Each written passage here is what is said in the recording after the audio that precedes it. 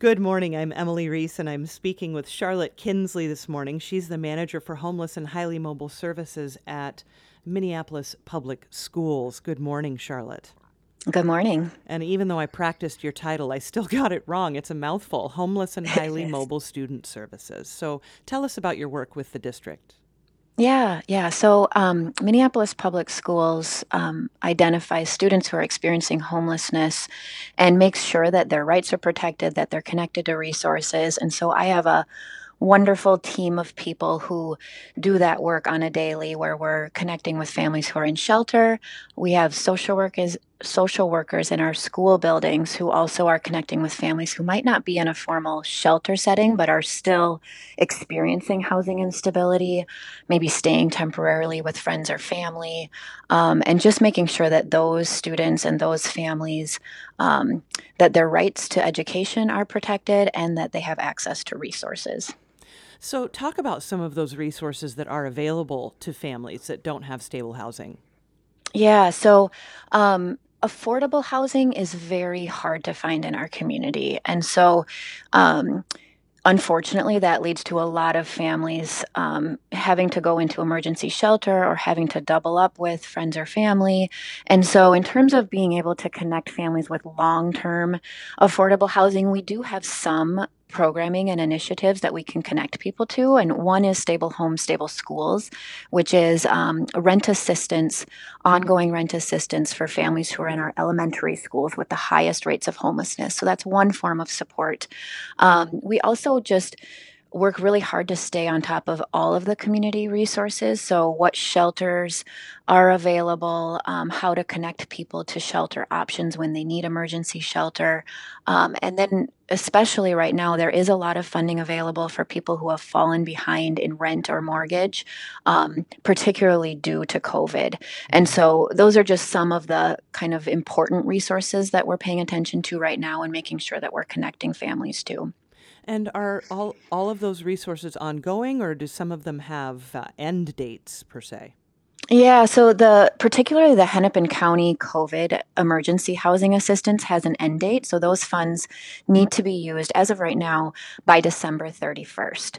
And families can apply multiple times, and there right now is not a cap to the amount that you can get help with. And so we know many families have fallen behind because of COVID. And so really want to make sure that people know that that resource is there and that they know that they can apply for it.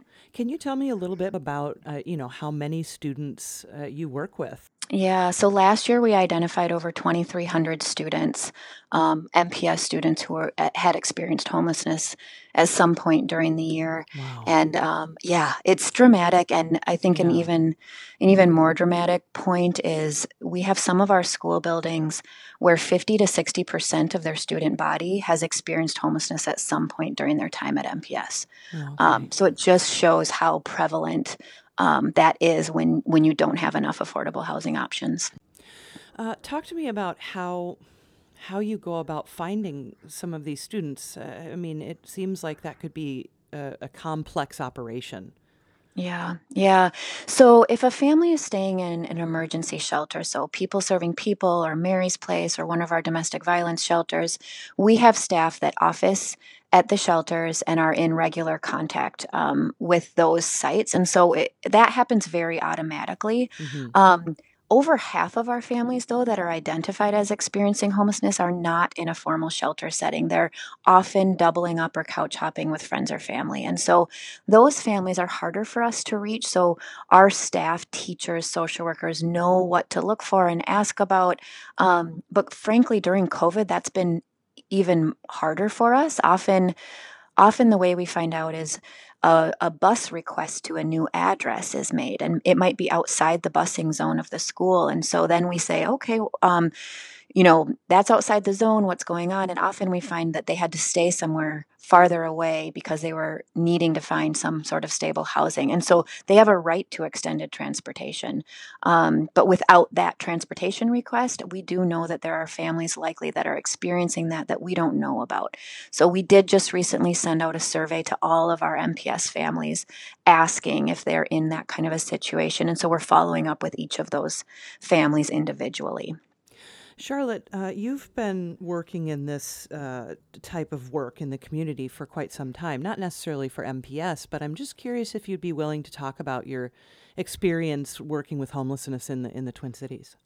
Yeah, absolutely. So I spent 13 years at an emergency shelter for families called Mary's Place, and then 6 years with Simpson Housing, which has transitional housing and permanent supportive housing for families before coming to MPS. And I guess one of my the things that I've learned throughout this is just how important it is for a community to believe that housing is a right for all of its community members and residents. I've seen how hard instability is on parents and on students, and the impact is dramatic. And so, unfortunately, we have families who experience homelessness many times because housing is just not affordable. And so, I have a deep passion for, as a community, investing in affordable housing and making sure that we really believe that all of our community members have a right to safe and affordable housing. Hmm.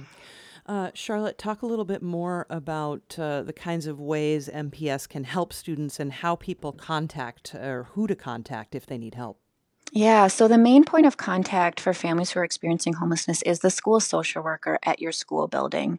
And so the best way to get in touch with that person, if you don't know who that is just to call the main number at your school and ask for the school social worker.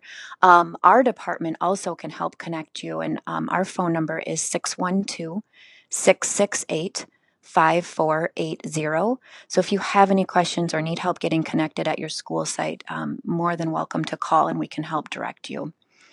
Charlotte, what else would you like to say about the work MPS does with homeless and highly mobile students? I guess I would just say that I'm really grateful to all of the staff who keep this population of students prioritized. It's such an important group of students and families to wrap our arms around and really support, and just how impressed I am with the resilience of our families and students that deal with this and come to school every day and work their hardest and do their best. And I just really hope that we move to a place where people don't need to, that they can really just focus on their education and not have to worry about where they're going to be that night. Charlotte Kinsley is the manager for homeless and highly mobile student services at Minneapolis Public Schools. Charlotte, thank you so much for talking with us today. Thank you.